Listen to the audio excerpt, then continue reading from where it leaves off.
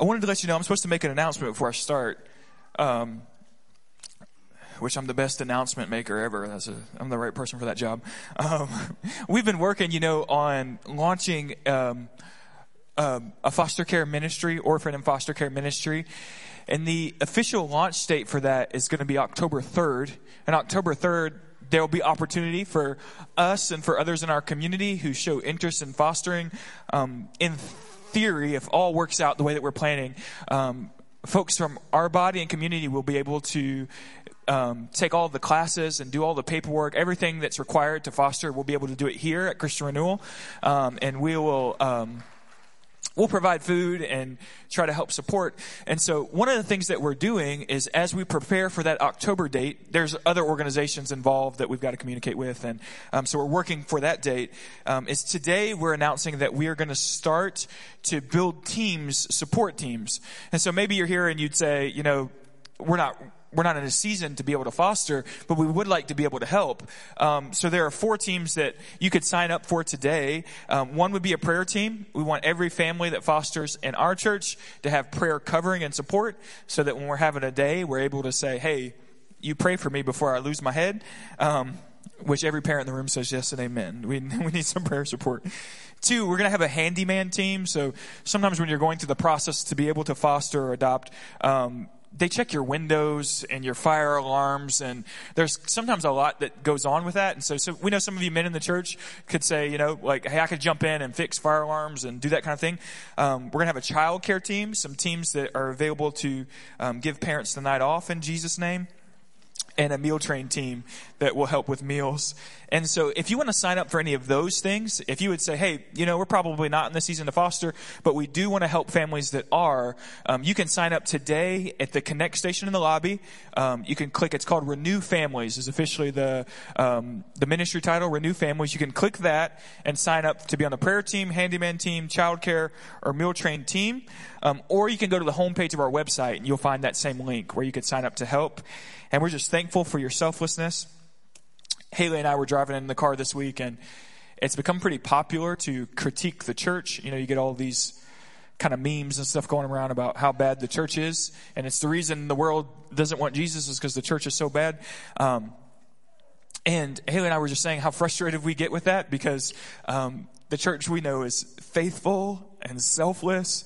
And I told Haley, if I asked today, we need 10 people to move a widow, we'd get 50 people that show up.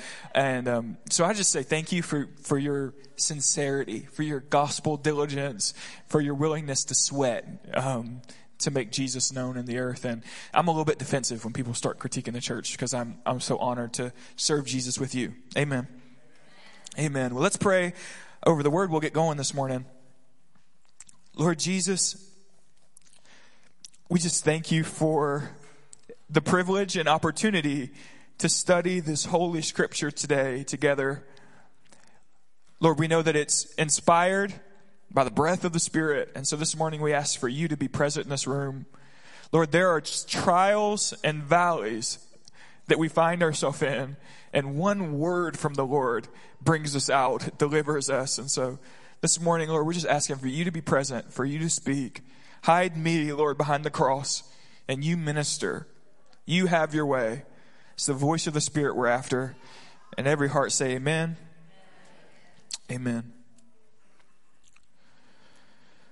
Well, Helen Limmel was the daughter of a Methodist pastor. She was born in the year 1863.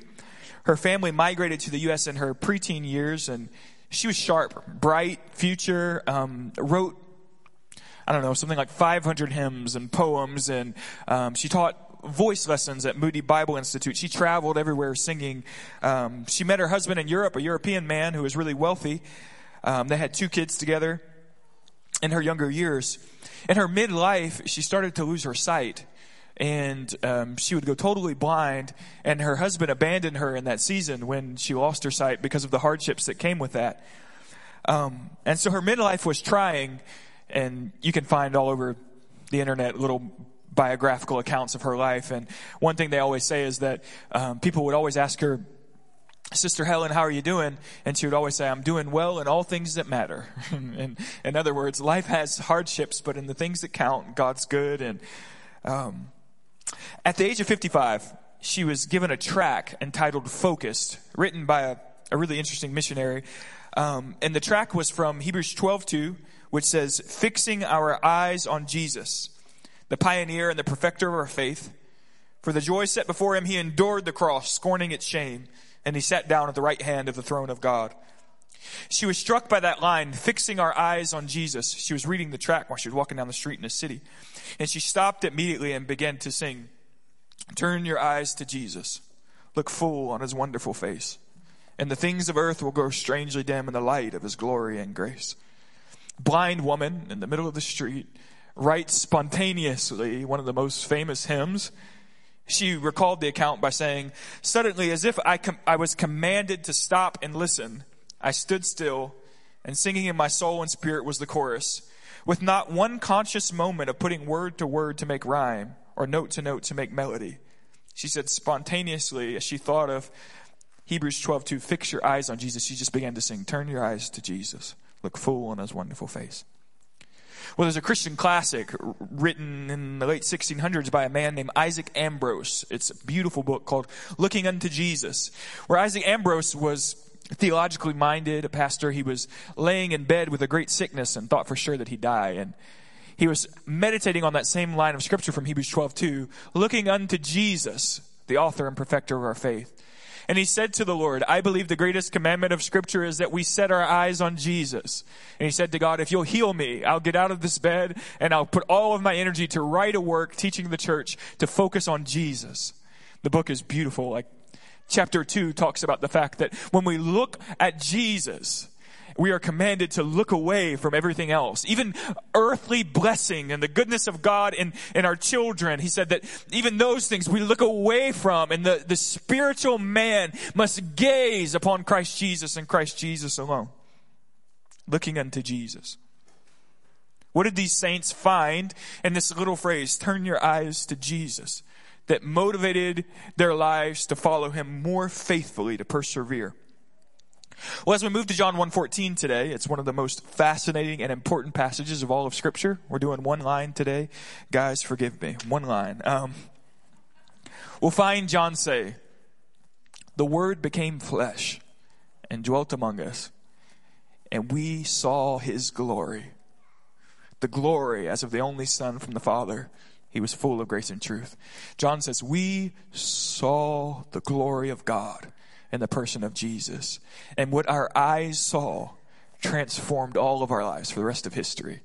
Beholding the incarnate Christ transformed us fully. Well, let's read and we'll pick apart John's ideas really carefully to the best of my ability. John 1:14. "And the Word became flesh and dwelt among us. We have seen his glory, glory as of the only Son from the Father, full of grace and truth. And the Word became flesh and dwelt among us. We have seen his glory, glory as of the only Son from the Father, full of grace and truth." First, the Word. We said before that John's prologue, remember again that this is the introduction to John's gospel. In his prologue, it takes a poetic shape. So in the poetic form of John's prologue, he intends to kind of circularly revisit ideas. So when we get to 1:14, we're revisiting the idea of the Logos, the Word. We haven't pursued that theme now for a couple weeks because John turned from it. But now he returns to the idea of referring to the pre-incarnate Jesus as the Logos of God, the Word of God. And as he turns to this concept, he intends for your mind to recall everything that he said prior about Christ being the Word. And so for a moment, let's just jog our memory to consider what he has said concerning the Word. Remember, he starts his gospel, John 1:1, by saying, "In the beginning was the Word."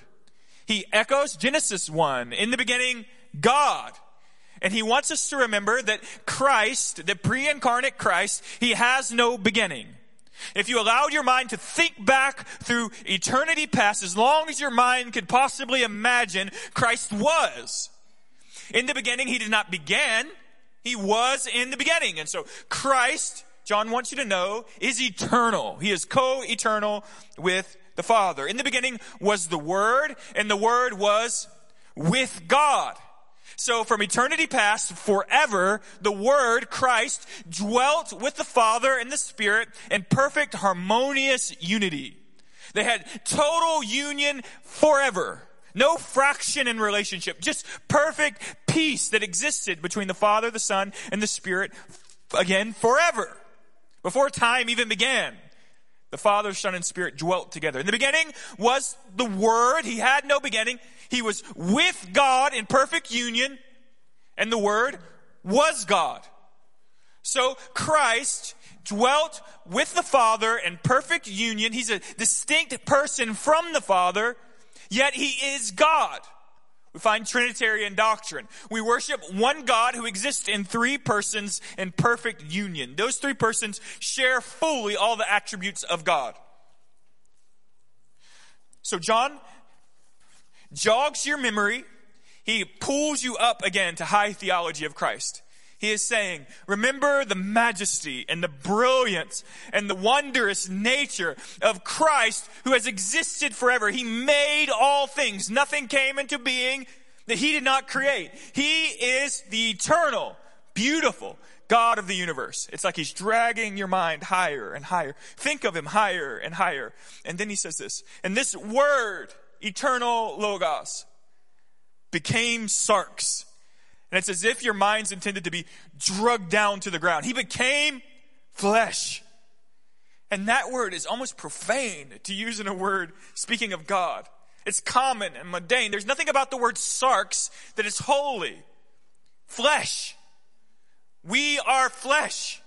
And notice what John says. He says, that word, that eternal, brilliant, majestic, omnipotent, omnipresent, sovereign God of the universe, he became sarx.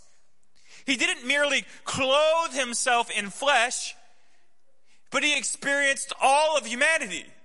He didn't just wear a veil and look like a human, but he became a human. In all of its intricacies and frustrations and ups and downs, he became flesh. Now, many heretical movements will tell you that, no, he was some kind of ghost man that floated around the earth, or maybe they'll say, he was God, but he wasn't really man. He just put on a shell. But that's not what John said. John said he became sarx, flesh.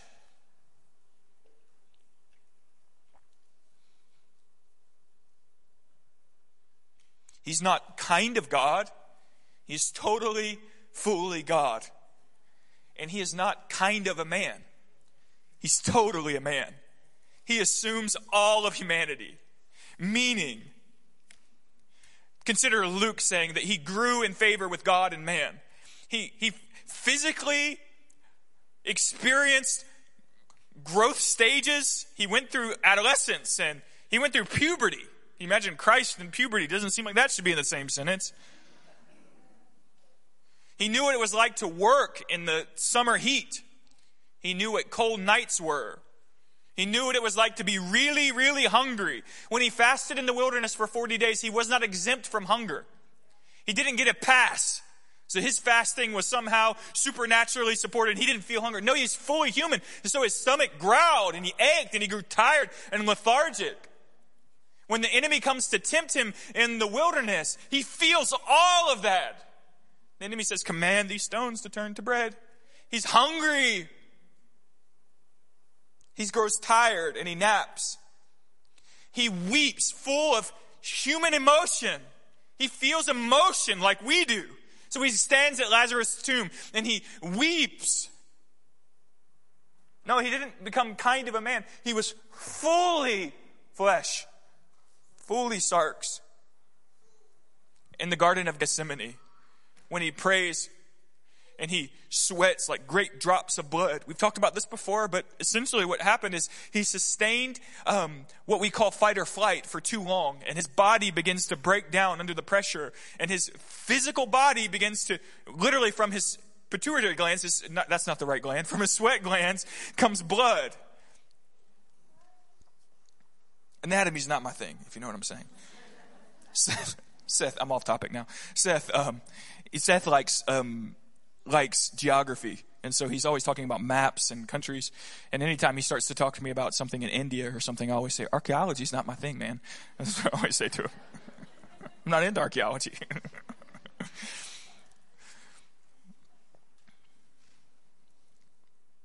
He's fully man.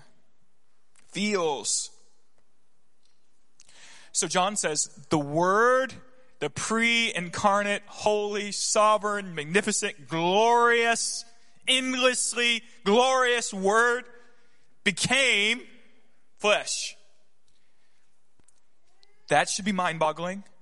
And then he says, that Word which became flesh dwelt among us. Literally, the Greek here reads, he tabernacled among us. Your mind should think of the Feast of Tabernacles, where the Jews for a week essentially camped. They lived in booths together and celebrated when God led them out of Egypt and into the Promised Land. They for a week were required to camp, to set up a booth. Literally, the text says Jesus set up his tent among us, in our presence. He lived near us in proximity.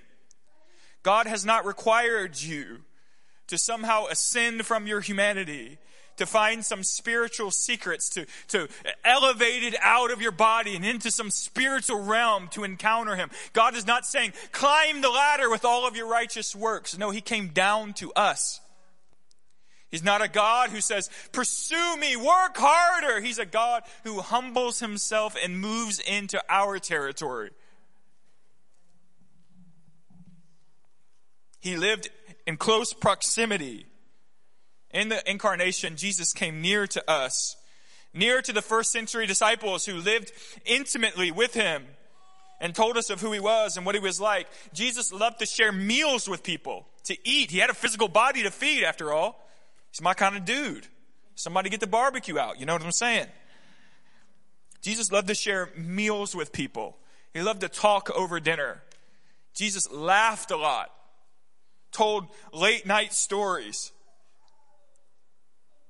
He dwelt among us. Jesus, think of the woman caught in adultery in John chapter 8.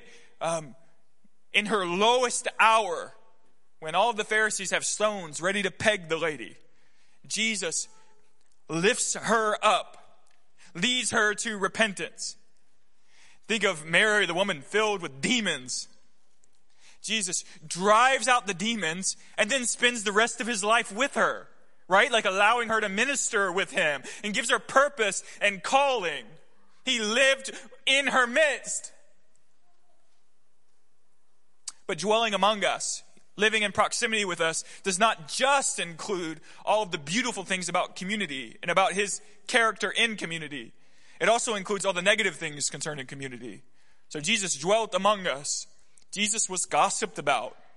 Some of you would say, my family's always slandering me. Man, Jesus' family slandered him. Some of you would say, my coworkers misunderstand me. Jesus is the greatest misunderstood one of all of history. You would say, people, they lie and they cheat and they deceive and they try to paint me out to be something I'm not. Jesus said, people are plotting against me. His entire ministry, people were trying to figure out a way to kill him. Think about what that feels like. Turn the corner and they're trying to set a trap for you. You say, I know suffering. Oh, he knows suffering. He knows what it's like to dwell among us.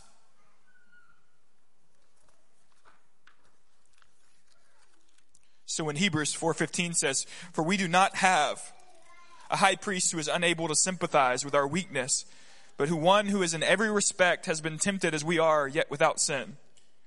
Don't rush past the idea of Jesus being able to sympathize with us. He was tempted like we're tempted. When we think of temptation, we typically think of sexual temptation or the temptation to steal money or lie. But Jesus was tempted with all of those things. But there's also a temptation when your neighbor gossips about you to rise up with frustration. Strike me on my right cheek, I'm tempted to pop you back. Jesus felt all those temptations too. When they nail him to a cross, he has the ability. He said, if I would, I'd call legions of angels to deliver me. He has the ability to deliver himself. but rather he prays, Father, forgive them, they know not what they do. He's not just tempted to perform some sexual act of immorality. He's also tempted to live bitter. The same way that you're tempted to live bitter. He's also tempted to retaliate. The same way that you're tempted to retaliate. But he knows well what Paul quotes in Romans 12, that vengeance is the Lord's, and he will repay. So in his becoming flesh, he experiences all the beauty of community, and he experiences all the hardships of it. Man of sorrows. The prophets call him despised and rejected. His soul was crushed. So John says, consider this. The eternal Logos of old, the God of all creation, became flesh like us, and then he lived among us. And here's the kicker. We saw his glory. We have seen. What did they see? His doxa, his glory, his brilliance, his splendor. What does John mean when he says, we saw his glory? Does he mean we saw him on the Mount of Transfiguration when his entire body gleamed with light, the glory of God, when he was white as bleach? Does he mean, do you remember Moses' face when he veiled it times 100? We watched Jesus shine with glory. Maybe yes. Does he mean when we were in a storm and the oceans raged, he just walks out on top of it. And then he tells the seas, be still, and they obey him. Does he mean we saw his glory as he commanded the seas to sit still? Probably. Does he mean when our friend Lazarus laid in the grave for 4 days, he just said, Lazarus, come out, and that dead body got up? We saw his glory when blind Bartimaeus came. Sight. We saw his glory when thousands are hungry. He just makes bread. We saw his glory. I think he also means we saw him sit at the dinner table and laugh with tax collectors and invite them into grace and repentance. I think he means we saw his glory as he with great patience stopped and held children. I think he means we saw his glory as he continually listened and heard and was patient and explained to us the mysteries of the kingdom. We saw his glory and his kindness towards us. I think he means we watched as they drove nails into the palms of his hands, and they nailed him to a tree. And we knew he could get down if he wanted to get down, but he hung there because he loved us. He endured because he wanted us. We saw the glory of God through the suffering of Christ Jesus. I think he means we saw the glory and the goodness and the beauty of God in Jesus. The mercy of God. Not just in the miraculous, but in the content of his character. In the way he treated people, we saw the glory of God. So John says, the eternal word became flesh and dwelt among us, and we saw his glory. Then you could say further, but John, what was this glory like? We get it, he was glorious, but expound a little further, man. Tell us more. And John says first, he was full of grace. Aren't you thankful this morning that the first attribute of Jesus is full of grace? Full of charis. That means unmerited favor. That means undeserved favor on your life. That means that when you encounter Jesus, you didn't have to earn anything. He was full of unmerited, undeserved grace towards you. When you sat down at the table with him, you didn't have to puff out your chest and prove why you were worthy of conversation. Your intellectual capacity means nothing when you sit before Jesus. He's got enough grace for even the dumb folks. We puff out our chests and we jockey with our egos. He just had love for whoever sat before him. And everyone could feel it, right? Like they didn't need to perform. For once in your life, you could sit down with someone and have no need to perform or outdo your neighbor. He was just full of it. And full means it didn't run dry, right? Like he didn't wake up on the wrong side of the bed and then give you the eye, right? He was full of grace. It never ran dry. It just kept coming. like a fountain in his soul. He was just constantly compassionate and merciful. When God describes himself to Moses, he says, I'm a God of mercy, full of grace. John is inviting you to look on him and experience the graciousness of God. We saw his glory. It was fully gracious. Then John says, and he was full of truth. He taught us with integrity. He called a spade a spade. He didn't try to twist things to make you like him. He didn't care what religious leader was in the room. He was going to say what he was going to say. And he was truthful, not in the sense that he would ignore your sin. He would call your sin out, but always offered you an opportunity for repentance and restoration. He was truth, fully and totally truth. He had no need to impress the spiritual hierarchy of the day. Just cutting accuracy, spade a spade. So when we look to him, we see what it means to live a gracious and truthful life. What it means to live biblically holy. We see a pattern of integrity, full of integrity.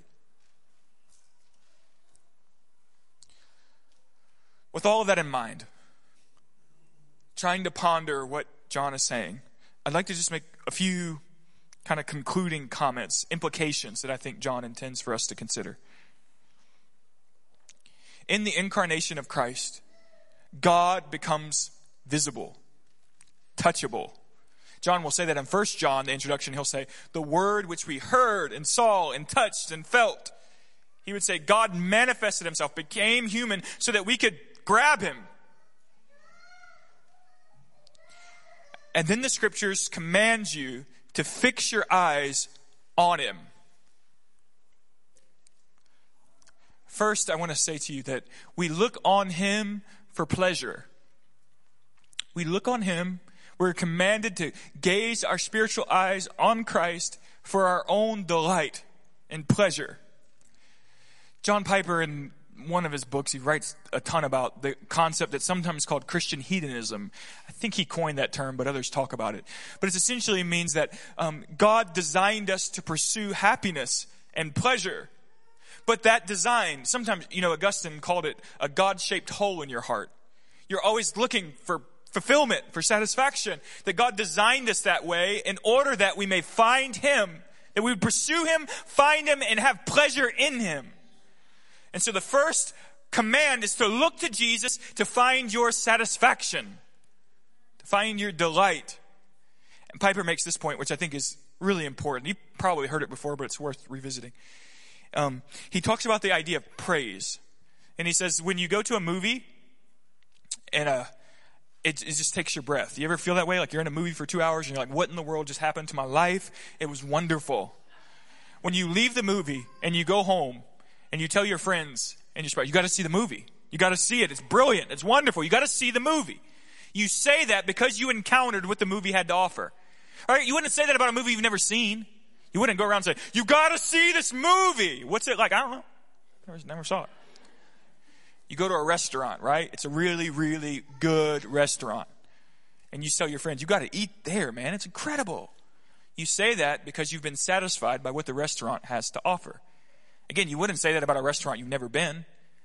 That's what people do on reviews, right? When they're like, this restaurant's great. And you're like, your friend's just the owner. You've probably never been there. To praise something that you've never encountered is just lip service.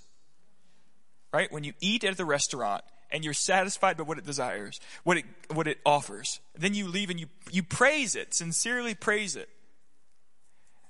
Piper points that it's the same concept of praise biblically. That you are first called to taste and see the goodness of God, to be satisfied in God, to allow your spiritual hungers to be fully pleased as you dwell on who the person of Jesus is. You are called to meditate on his person, to lay in bed at night and allow the Holy Spirit to whisper to you. You are called to love the voice of God, to search the scriptures, because you know if you could just find him, if you just learn one more thing about him, it satisfies your soul for the whole day. right? Like all of my life is this gazing on him, trying to find more of who you are, Jesus, because I know that living a life just to fulfill my sexual desires, that's not satisfying. Right? Like we get caught up in this thing of like, I gotta prove how great of a person I am. I'm gonna bolster up my ego, and everyone around you is going, I don't want to hang out with you. Right? Like trying to be fulfilled in your ego, living that way is awful. Trying to be fulfilled by pursuing your sexual desires, it's awful. If you think alcohol is really gonna fulfill you, you are dumb as a box of rocks. It's empty and it's dry. But when you allow the hole in your heart to be satisfied in Christ, when my spiritual man is totally obsessed with gazing in his eyes, when I wake up in the morning and I get my scripture and my coffee because I'm half dead and I start to just meditate on the word, I start to say, you're beautiful and you're kind. He meets me and he does something to my soul and I feel alive and whole and pleased. And when I say to my friends, you've got to have Jesus, it's not just lip service. It is founded upon the fact that I've really seen him. So when John says, we have seen his glory, he's not just giving you lip service. He's not just giving you tradition, right? How many in the South say, oh, I know Jesus, I love you. And it's like, do you really? He's not just giving you lip service. He's saying, we saw the glory of God, and you need to see it for yourself. When you learn to delight yourself in who Jesus is, then and only then can you really begin to pursue biblical holiness. We look to Jesus for first pleasure and then for a pattern of holiness. And so those two things are intricately woven together. That's why John says, all who love him will fulfill his commandments. Love for him is what motivates us to fulfill his commandments. If you say to me, Caleb, I'm going to be holy. I'm never going to touch alcohol. I'm never going to touch drugs. I'm going to live sexually pure. And if that's not motivated on the fact that you are deeply in love with Jesus, that will only manifest legalism. And again, I don't want to hang out with you, right? Like, I had enough of that. Any pursuit of righteousness that is separated from a deep satisfaction in the person of Jesus can only manifest religious garbage. So if we want to be a holy people, holiness is only this. It's seeing him, being satisfied in him, and then pursuing him. I've got to have more of you. I want to look like you. I want to please you. It's about finding, grabbing, tasting, seeing, feasting on Jesus. And there you could say, oh, you're just religious because you don't watch movies that are profane. And I would say, no, I don't really care. I'm just trying to pursue Jesus. And there people may say, oh, you're just a hypocrite. You talk about not looking at pornography because you're hypocritical. And I'm like, no, I don't want to look at pornography because I really want to love Jesus well. And there we can find biblical holiness. We are commanded to look to Jesus for our own delight. Consider that again, that God created you to be satisfied in him. For my own delight, for my own pleasure, I look to Jesus. And then I look to him for the pattern of holiness, because what I see in him is beautiful and worthy and wonderful. Now y'all need to quit talking because we're going too long.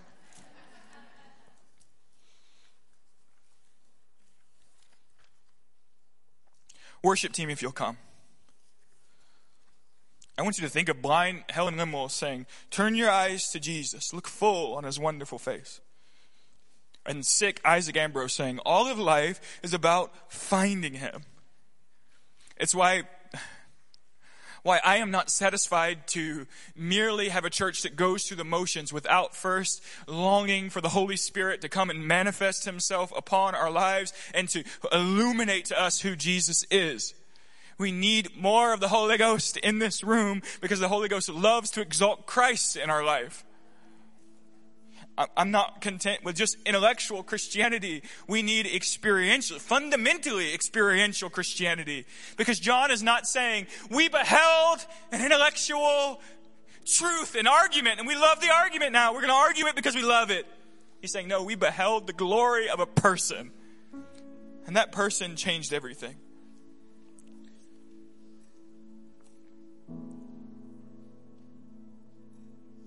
First, if you stand to your feet, and altar team, if you guys want to get in place. First, if you're in the room and you've never fully given your life to Christ, maybe you've attended church your entire life. Maybe you know religion. You could tell me all about the gospel, but you've never truly bowed your knee to Christ. We want you to know this morning that He is full of grace. Your salvation is not something you have to earn through your good works. Your salvation is a free gift of God given as we come to Him in faith.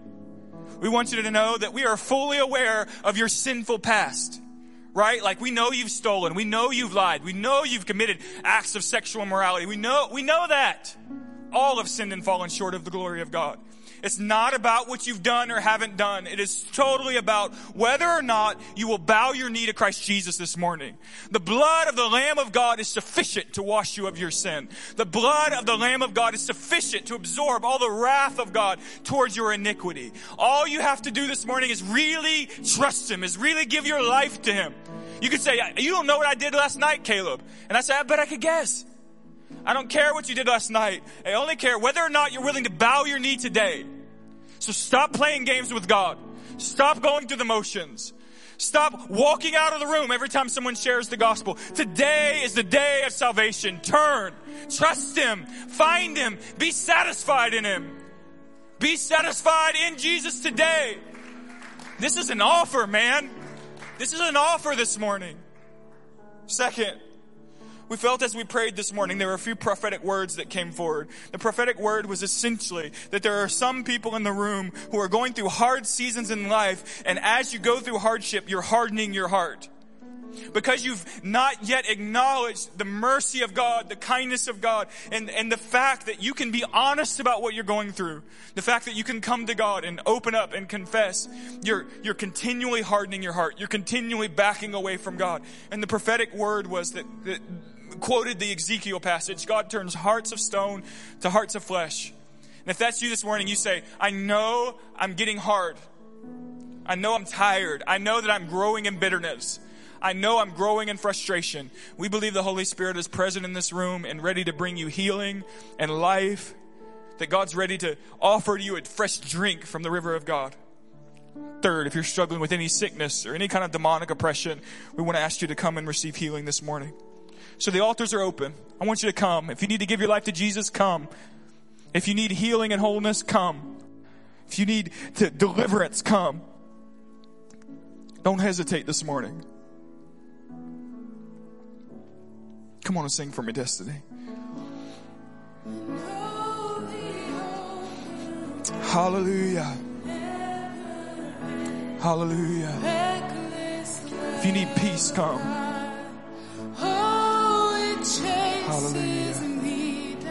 Fights till I'm found, leaves the 99, and I couldn't earn it, and I don't deserve it. Still you give yourself away, and oh, the overwhelmed, never end, reckless love of God. There's no shadow you won't light up, mountain you won't climb up, coming after me. Come on, let this permeate over your soul today. There's no wall you won't kick down, lie you won't tear down, coming after me. No shadow, there's no shadow you won't light up, mountain you won't climb up, coming after me. Thank you, Jesus. There's no wall you won't kick down, lie you won't tear down, coming after me. Oh, the overwhelmed, never-ending, reckless love of God. Oh, it chases me down, fights till I'm found, leaves the 99, and I couldn't earn it, and I don't deserve it. Still you give yourself away. And oh, the overwhelmed, never end, reckless love of God. Come on, for 30 seconds as we get ready to close. Let's just thank Him. Let your praise rise up. Thank you, Jesus. I thank you, Jesus. The love of God. Come on, praise Him. Thank In every you, valley, Jesus. Thank you, Jesus. in the darkest shadows, So worthy. in every hardship, you're good. So deserving, Lord. So worthy. Come on, I bless you. In the midst of the storms, I bless you. Thank you for your blood. Thank you for your blood. And I set my eyes on you this morning. Thank you, Come on, begin to pray that. I set my gaze on Christ Jesus and Christ Jesus alone. I'll serve no other God. I'll pursue no other pleasure. It's all about you. It's all for you. You alone are the satisfaction of our lives, God. You're the joy of your church. You're the treasure we desire. And I just love you, Jesus. And I just love you, Jesus. I just love you. Come on, I just love you. I just love you. I just love you. I just love you, Jesus.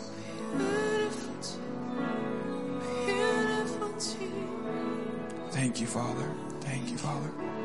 Lord, let the gaze of our families, the gaze of our children, the gaze of our homes be set fully on the face of Christ Jesus. It's you alone we worship. You alone we serve. In Jesus' name we pray. Let every saint say amen. Amen. Well, you guys know how we close. The altars are open. Worship team's going to hang out. You don't have to rush out of here if you need ministry. If not, you are officially dismissed. We love you so much. We're praying that the presence of God would continue to move in your lives in this community.